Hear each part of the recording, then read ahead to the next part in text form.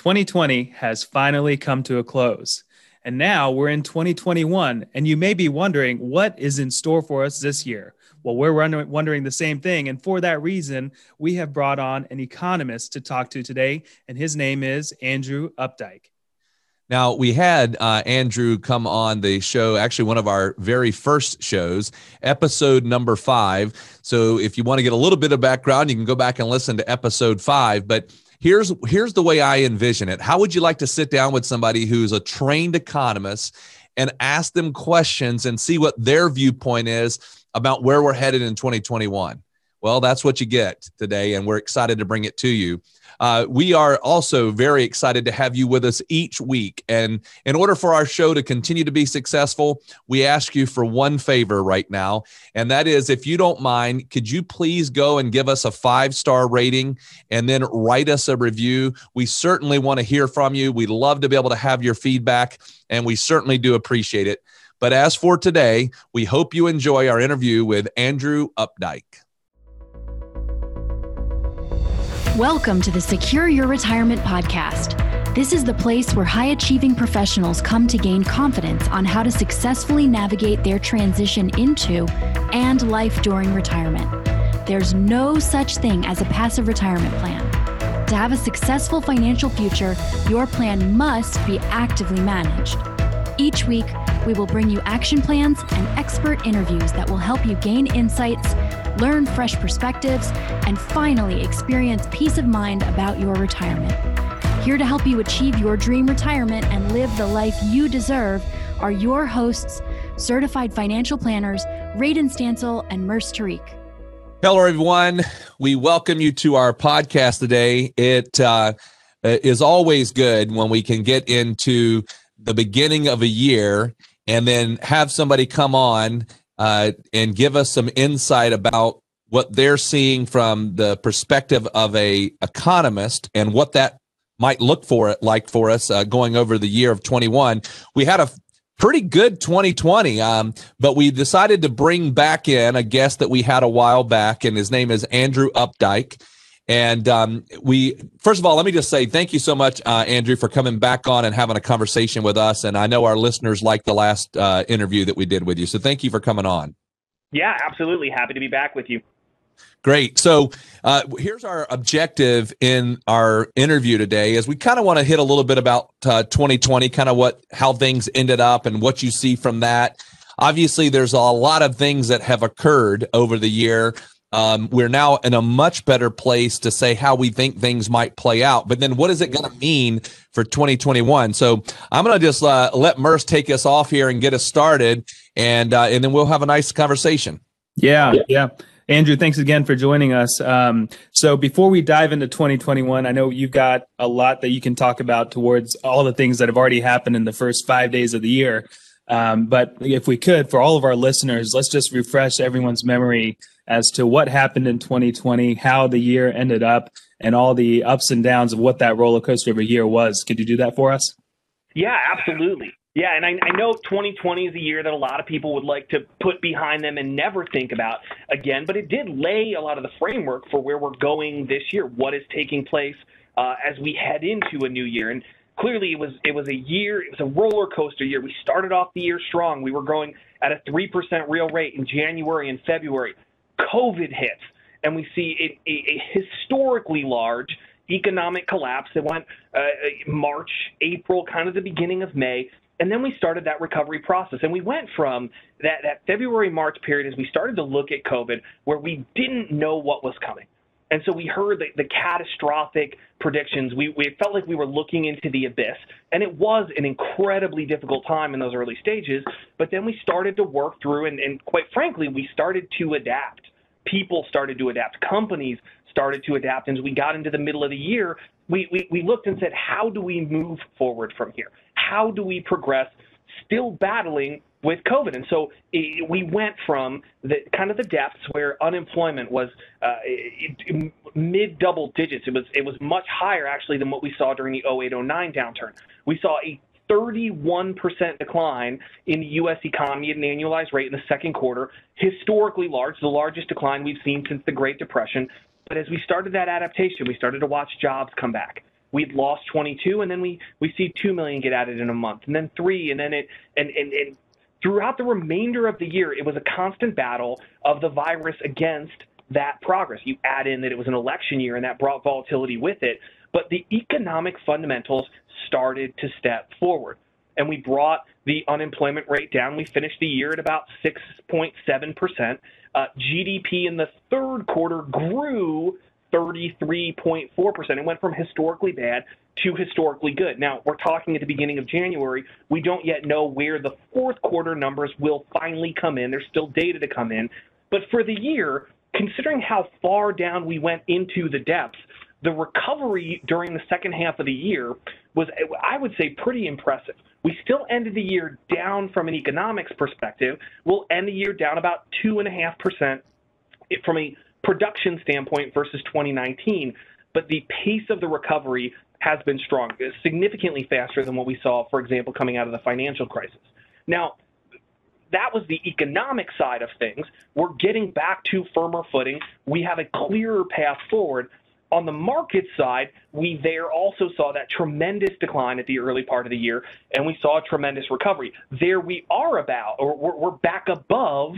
We finished the year at a level significantly higher from where we started the year, which, I mean, imagine if you went back to someone in early February of 2020 and said, listen, you're about to see the worst economic downturn of our lifetimes, and we're going to see large portions of the U.S. economy shut down. We will not be reopened until at least next year, and said, where do you think the markets are going to be? I don't know if there's anybody who would have said, oh, we're going to be up double digits. But as we got into that recovery, as we got into the adaption, and we tried to figure out how we were going to operate in this new environment where we went from outside inside, we moved from the inside online, we started changing our purchasing habits. We started changing how we were doing things. And a lot of that involved going towards companies that could come meet us where we were, or allowed us to meet other people where they were. So we saw the tech companies, we saw some of these large national companies see a big pickup in activity, a big pickup in sales, a return to activity much faster than the economy as a whole, because we changed what we were buying, we changed how we were buying, we moved activity from Main Street towards Wall Street. I think that's going to shift a little bit as we get back to business, as we get back to normal in the year ahead. But all things considered, well, we ended up the year down from an economics perspective. We ended up with a starting point for 2021 that I think is largely positive. Very good. Well, we appreciate that nice, I guess, historical look there as far as things go. Now, throughout 2020, and even as we sit here today, the 1st of January, there's been some stimulus packages that have been passed. We just had one that just got approved. And as we sit here and have this conversation, they're even talking about increasing the amount of money that consumers would get, the population would get. Right. When you look at that, how do you foresee the stimulus that we've already had and probably what we're going to continue to get as we get through this COVID scenario? What do you see that doing? Do you see that somehow tiring out and hurting things, or do you see that really kind of bolstering the markets as we go forward? Yeah, so what I think is it provides short-term support, but what it really is, if you think about the stimulus, you think about our borrowing, it is that. It's borrowing, and we're essentially borrowing from the future. We're borrowing from the future to do spending today to pull activity forward. Now, the stimulus package, it's going to provide some relief to businesses through PPP, additional PPP, through people who have lost jobs. So they're providing support to kind of get us through this period as we move through the winter. And the case numbers, really, we saw it in November, December, they moved significantly higher. And we need to get through this period. Now vaccines are rolling out. As we move further into 2021, we expect COVID is gradually going to become under more control. So this is a bridge to get us from point A to point B where we can get sustained on our own. And that, to me, is critical. The best stimulus we could ask for in 2021 will come from reopening. It'll come from getting back to business, getting back towards normal. Because, for example, with PPP, we can do the spending on the PPP, and that allows small and medium-sized businesses to keep employees on their books, and it allows them to remain open during this time where they have limited activity, where they don't have customers coming through the door. But if we get to the end of that period, if they use up the PPP money and then they're back to a point where they need to be self-sustaining, but we're not reopened and they can't get back to activity, they're in that kind of same perilous situation. We've just delayed the outcome.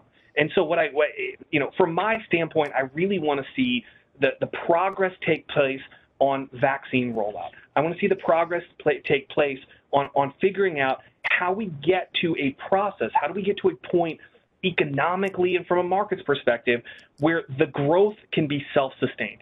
It's not coming from outside support. It's coming from people getting back to work, people returning to jobs, new businesses opening, forming, growing to replace the tens of thousands, hundreds of thousands of businesses that we've already lost through COVID. So stimulus, it has its role to play. We will see ramifications as we move further down the road, right? We borrow growth from 2022, from 2023. I've got 2 kids at home, and this is a historical kind of path that the government has taken. They borrow from the future, they spend now and say, we'll figure out how to pay for it later. Eventually, the bill does come due. We're benefiting right now from the fact that interest rates are incredibly low, so our borrowing costs to fund the stimulus are low. But in the future, whether that's through taxation or whatever it may be, we're going to have to take the money back out of the private sector to pay our debts. And I'm concerned about that because stimulus, at the end of the day, it's not a sustainable path to growth. So let's get through this period. It will help to get through that period. It will boost growth in 2021. It will provide faster economic growth this year than we would otherwise see, but it will have ramifications down the road.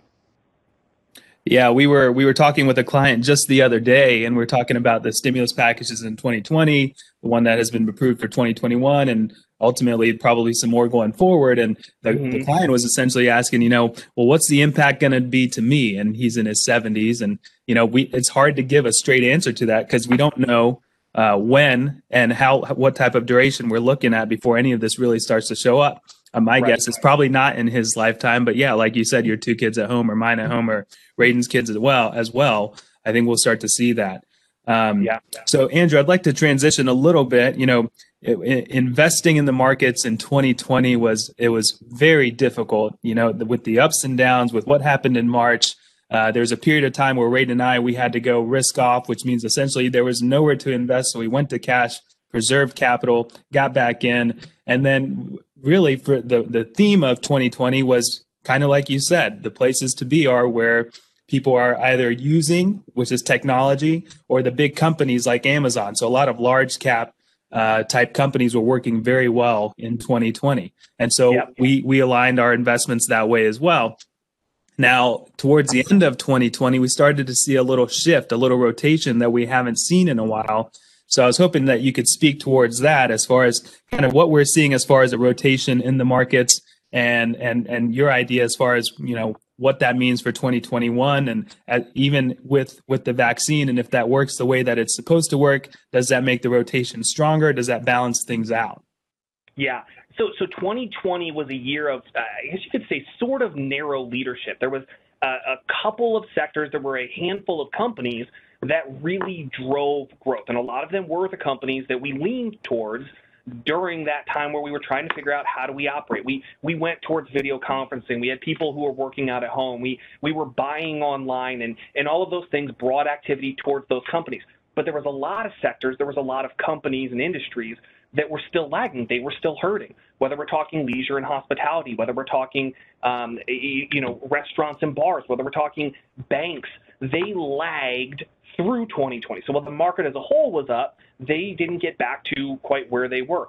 As we got progress and we got further and further along with the vaccines and we got to the point where we were getting the emergency use approval, and that kind of, to a degree, it put some light at the end of the tunnel. I think it was Fauci came out and said when we got the vaccines, he said the cavalry is arriving.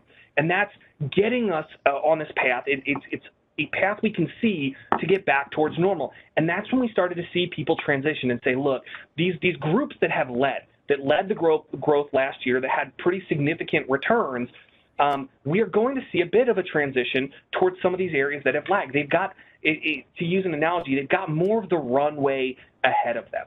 Some of these groups that saw the returns in 2021, they're further along. Now, I'm not saying they need to stop. I'm not saying they come backwards on the runway, but I think the others are going to come up to meet them. My theme for 2021 would be that we're going to see more broad-based participation, that we're going to get in this year some of those sectors like financials, like industrials, like materials. As we get reopening, as we get back to normal, they have a clear growth path just to get back to where they were, and then to move forward from there. So I think that we'll see a bit of a transition. Some of that may show up in kind of the value versus growth discussions that take place. I think we will also see a bit of a rotation from the mega caps, the really large cap companies, towards some of the smaller and medium sized, because they are the ones who are more dependent on day-to-day activity. The large companies, again, they have that supply chain. They've got international business. They've got ways of operating or carrying through crises. Smaller, medium-sized companies are a little bit more impacted. They're more affected by the shutdowns, the shelter-in-place that took place. So I think small, medium-size has some tailwind behind it. I think that some of those value and some of the sectors like, again, industrials, particularly financials, are going to see some tailwind to them. I'm not saying that growth is over, or that the info tech and communication services and healthcare that were so critically important last year, I don't think their growth path is done. And I do not think that this is a situation like the dot-com bubble where valuations have just gotten completely out of whack. I think these truly are some of the best companies in the world. I just think that other areas have more of that growth to make up, to kind of reach up and get that broad participation.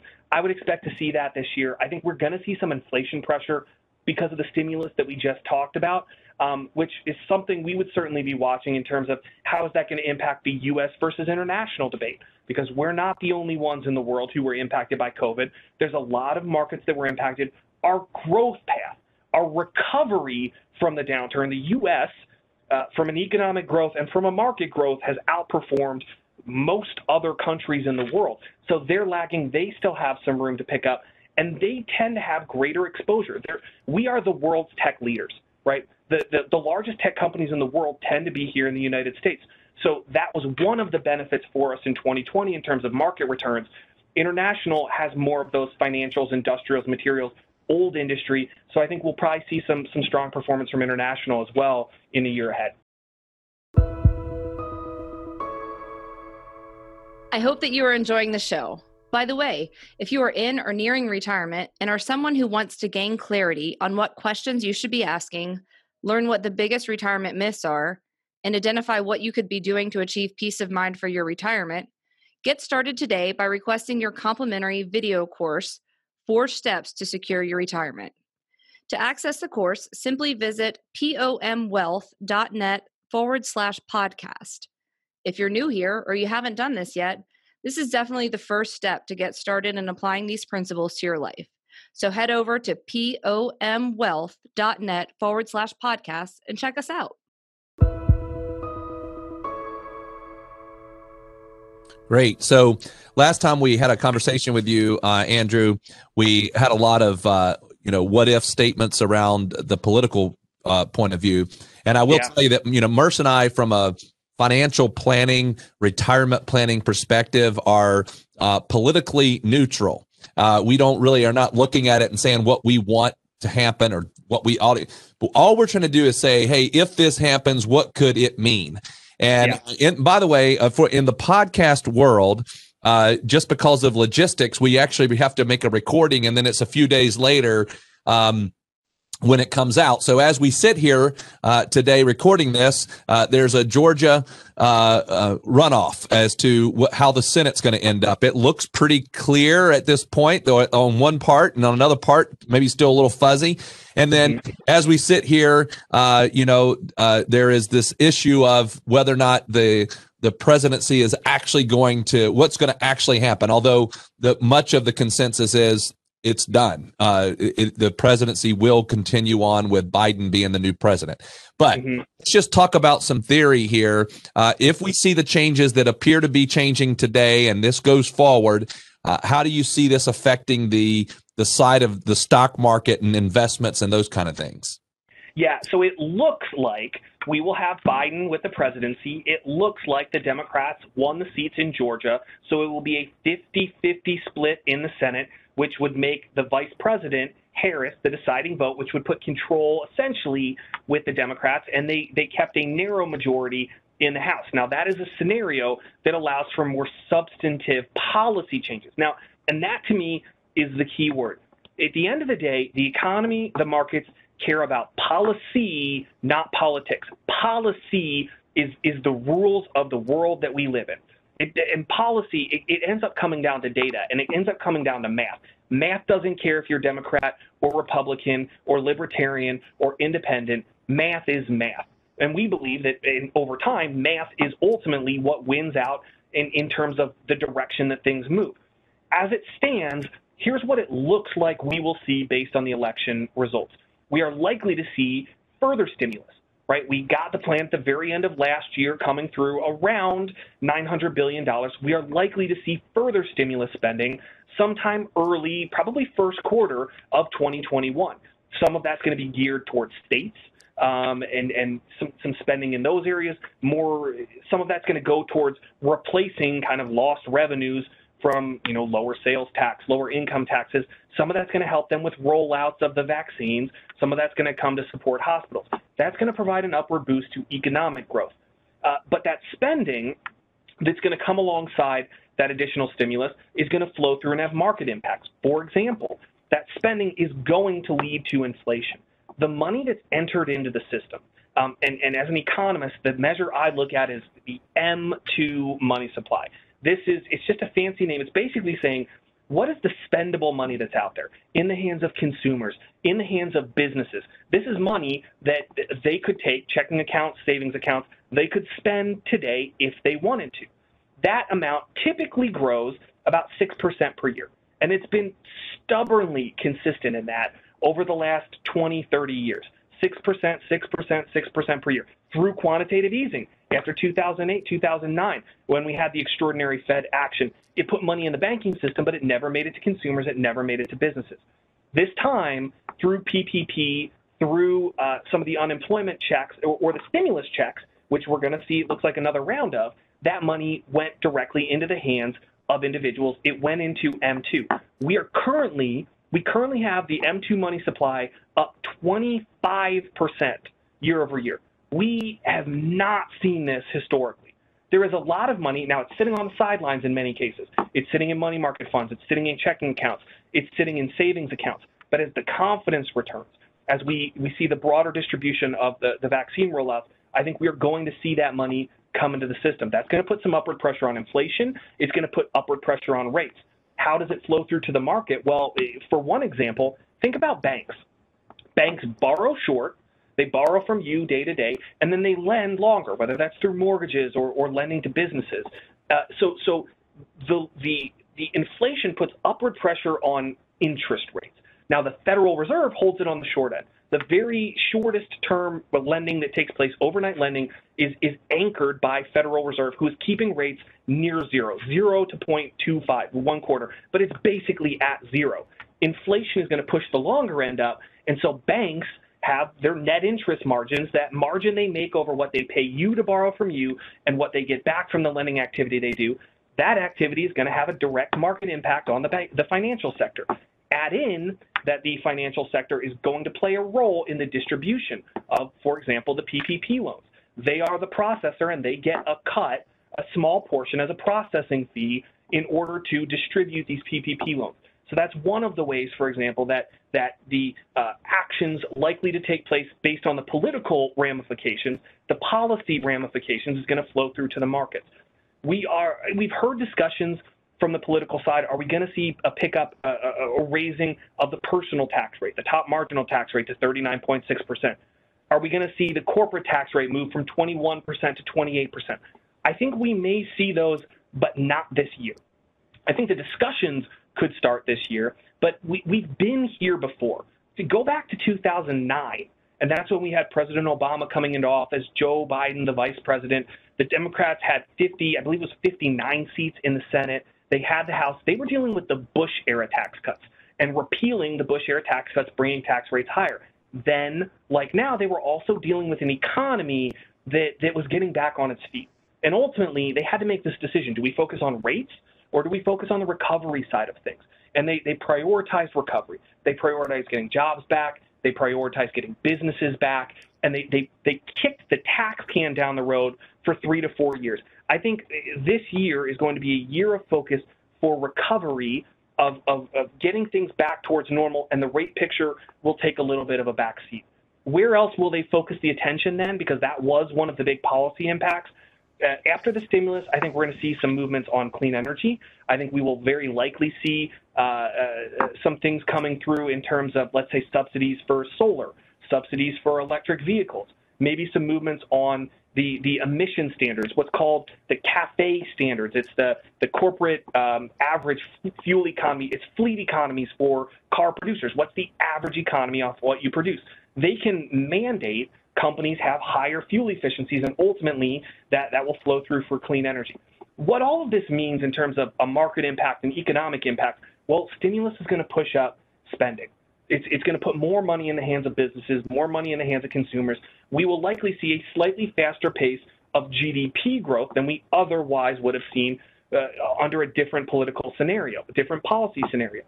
Again, remember that's going to have ramifications down the road because we're borrowing that growth. It's not sustainable growth, but it's going to lead to a pickup in GDP. It's going to lead to lower unemployment. We'll see more jobs come back as that spending comes back. We'll see inflation pick up, and I think it's going to a degree, it's going to accelerate that path back towards normal. I think the policies we're likely to see this year are going to be heavily focused on how do we get back to where we were, and how do we put ourselves on a path of broad-based recovery. Just as I talked about with the markets, they're going to be looking to get a broader-based recovery, get Main Street back, get the restaurants and the bars back, get them through this period and get them back on their feet. So, because they are a core engine in the United States. They're core engine in communities, and the government wants to see that take place. So the supports of states will help with that. Policy is supportive here. If we have this conversation in a year and we say, okay, now what are the policy ramifications for growth in 2022, 23, 24, we're going to start seeing some of the headwinds start to show up. But in the very short term, I think it's largely supportive. So for everyone listening, I think Andrew just made it very clear that not just anyone can become an economist, because there are just so many moving parts to what the economy is made up of and how it's moving internationally, domestically. Andrew, I think you just did a great job of kind of painting a picture rather than diving into economist speak, which we see sometimes, which is very hard to understand. So thank you for doing that. Now, I think we've got time for a couple questions before we have to wrap up. And I think we mentioned this on the last time that we had a podcast with you. In the office, typically, I am more of the pessimist and Radon is more of the optimist.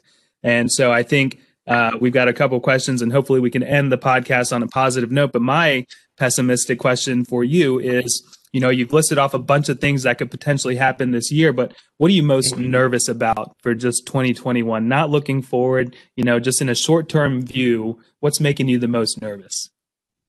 So at the moment, one of the things that I'm, kind of watching is we have been slow on the rollout of the vaccines. It is there's a lot of logistics involved with it. It's a difficult thing to get it distributed across to different environments, to get it distributed in different places within the country, to get it set up, to get it out to individuals. So we're off to a slower start than the government anticipated, and frankly, than I thought that we would. So it's something that we're going to be watching. We're going to be watching how quickly can we really get the vaccine out to the people who need it most, and that's the elderly. It's the first responders. It's those frontline workers.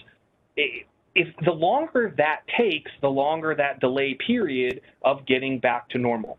So that's the first thing that I'm watching. I check the numbers basically every single day. I look at where our new test numbers are at. I look at where the case numbers are at. I look at where hospitalizations and capacities are across different areas of the economy, because that, from an economic standpoint, gives us an idea of where we're likely to see changes to restrictions, which would flow through to businesses. But then the last thing I check is, where are those vaccines? How quickly are they getting out? Where are they distributed to? And when are we going to get additional doses? That's going to be the key focus for me, I think, probably for the next 2 to 3 months. Until we get into April, May. If we're in April, May, and we're at a point where we've seen broad distribution, and we're at a point where we're far enough along that basically people who want to get it are able to get it. And it's no longer a restriction in terms of capacity or production, then I think we're in a very strong position for the second half of this year. If it takes longer, it kind of just delays when we can really kick things into gear on the growth side. The other thing that I'm a little nervous about is that we live in a world of instant gratification, right? And we've just continued to move in this direction. I mean, I've watched this growing up as we've got cell phones, and now we've got Twitter, and news gets to us instantaneously, and we've got video on demand. We hate waiting, and we love getting that reward quickly. My concern is we get the stimulus now, and that we feel that sugar high from the stimulus and say, look at how great this is. And we don't look at the ramifications down the road, and that we get in this mindset of, let's keep spending. Let's keep spending. Let's figure out, we'll worry about the cost of this thing later. Right? And if you had an individual who told you that, if you had a friend who told you, look, I'm just going to take out these loans because I love driving this Porsche, and I love buying a bigger house, and I love adding a pool to my yard, and you said, but your income hasn't changed. All you're doing is adding debt into the future. Yeah, you're spending now, but that's not sustainable. We would be worried about that, but people don't think about that from a country standpoint. They just say, you know what, let's do what we need to do now. Let's do things now to lead to faster growth. And we're not addressing really what was one of the biggest concerns before COVID, the fact that we continuously run deficits, that we're continuously spending more than we make. I'm hoping that as we get past this, we look back and say, we need a more sustainable, we need a better response to something like this if we see it in the future. And because of this additional spending, we need to figure out how we're going to control this moving forward. I'm a little nervous that debate's not going to take place, that people are just going to accept that instant gratification, and then they're going to focus on what the next piece of the puzzle is. They're going to focus on the next thing, and that spending can keeps getting kicked down the road.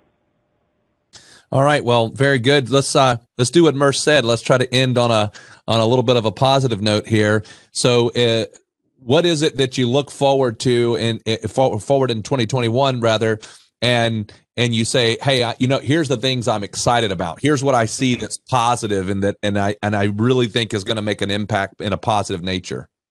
Yeah, there's a number of things I'm pretty excited about for 2021, and I will admit I tend to be a more optimistic person in part, and that's I'll tell you, that's unusual in economics. We're usually looking for what's wrong and where are the numbers, where we're going to have a problem. But one thing that I've seen over my career, and I've seen this in life, is that we as humans can do some amazing things. And particularly when our backs are against the wall. I mean, if you think about the history of the United States, it's a story of facing struggle, facing difficulty, and finding a way to move forward. And what I watched take place in 2020, there were some things that were short of miracles. I mean, the fact that we brought a vaccine, and not just one, but two of them, to market for emergency use in less than a year was impossible 10, 20, 30 years ago. But it's because of advancements we've made in medicine. And now they're looking at the process. They're looking at what they learned from that. And they're saying, well, we got other vaccines we can work on after this. We have other drugs. We have other diseases that we can focus on after this because we put our nose to the grindstone. We worked our butts off. And this is going to have ramifications that opens up possibilities into the future. I've watched businesses become more efficient. I've watched small, medium, large size get forced to figure out how to be more efficient, how to adapt to this environment. And I think, like we saw with the banking sector, right? Go back to 2008, 2009. We came out of the great financial crisis, the housing crisis, subprime mortgage crisis. Banks strengthened from that. It was a difficult period for them to go through. It was incredibly difficult. They had a really hard time, but they came out, realized where they had vulnerabilities, and they were in an incredibly stronger position coming into this downturn. And they went from being the villains of the last recession to, through the PPP and through other measures, being one of the core supporters. I think we are going to see progress made by companies, by industries. They're going to come out leaner, meaner, better able to compete not just domestically but internationally from this experience. So that's something that I'm optimistic about. I think we've also seen a lot of ideas. People spend time at home. They took time. They took time to reflect, think about where they want to be in 2 years, 3 years, 5 years, 10 years. What's important? There are companies now that are waiting to form. It's difficult to build a new company in a shutdown. You can do remote work and you can keep existing companies operating. You can work on those efficiencies. It's difficult to build new companies. I think we're going to see that in 2021, particularly in the second half of the year. We're going to see new ideas coming to market. We're going to see new players entering into markets. I think we're going to see a step forward phase. So the growth prospects, the ingenuity, the entrepreneurship, I think is going to return with force. And I'm excited to watch that take place. We have strong fundamentals. If I look at the employment market and the opportunity that we have for growth there, the support that would provide to the economy. If I look at the housing market, the fact that we had underbuilt for 10 years going into this, now people are saying, look, maybe I am going to be working from home. And so I'd like to have a home office. Or if I'm ever going to see another shutdown, knock on wood, hopefully we don't see another one in our lifetimes. But if we do, I want more space. We've seen people voting with their feet. They've been moving out of some major urban areas out to the suburbs. The housing market has a bright, from an economics perspective at least, I can't speak to the market side. I don't deal as much with the markets and the housing. But from an economic perspective, it's a strong fundamental for the year ahead. It's a strong support. The math there says 2021 should be a strong year. I think we'll see it across a number. If I had to step away, if I could give one message to people going into 2021, like I said earlier, we believe firmly that at the end of the day, the math wins. The math is very positive for the year ahead. And there will no doubt be volatility. There will no doubt be uncertainty. That happens every single year, and especially coming out of a year that was traumatic, difficult, like last year, it's hard to believe that we're getting back to normal. But just like we saw coming out of 2008, 2009, we step forward day by day, week by week, month by month. We make progress, we adapt, we step forward, and then we reach a point where we look around and we say, you know what? We've made a lot of progress, and we are on a path to continue moving forward from here. And those fears that we have about returning to last year, I think people will realize that we're in a very different spot now. We'll see a general return to confidence. The data is showing it to us already. The narratives on TV are harder to ignore, and a lot of people, that's where they go for the information. They turn on the TV, they see the negativity, and it's not showing them the strength that's underlying. I'm excited to see that strength come through. I'm excited to see ingenuity in 2021. I'm excited to see a return back to growth. And the last thing I'm excited for, I'm excited to be back with people. My family, I didn't get to see my parents this past Christmas, and for New Year's, they live not too far away, but they're older. They're in a vulnerable population. I'm ready to sit down in a restaurant and talk with people. I'm excited to sit down for Thanksgiving dinner with the whole extended family. I'm excited to be back together for Christmas. I think our communities, our neighborhoods, people are going to get back out, and we're going to remember now how much we enjoy and how much we value that time that we get to spend together. So hopefully, if I could raise a glass to getting back to normal, 2021 it should be a year of getting back to normal. Well, there you have it from Andrew Updike. Andrew, thank you very much for your insights on everything that we just discussed today. We appreciate you carving out some time to speak with us and hop on our podcast. Thank you so much for having me. All right, everyone, that wraps up today's episode of the Secure Your Retirement podcast. If you found value in today's episode, we would love nothing more than for you to head on over to iTunes and give us a 5-star rating and a review. Be sure to take a screenshot of the review before you submit it, and we'll send you a special gift, our book, Get Off the Retirement Roller Coaster. Just email morgan@pomwealth.net with a screenshot of the review to get your gift. Also, be sure to subscribe so you get notified of new episodes as they're released every week. And finally, please share our podcast with your favorite social network so more of your friends and family can benefit from this information. Always remember, you've worked hard to get where you are, and now you deserve to have a retirement that works hard for you.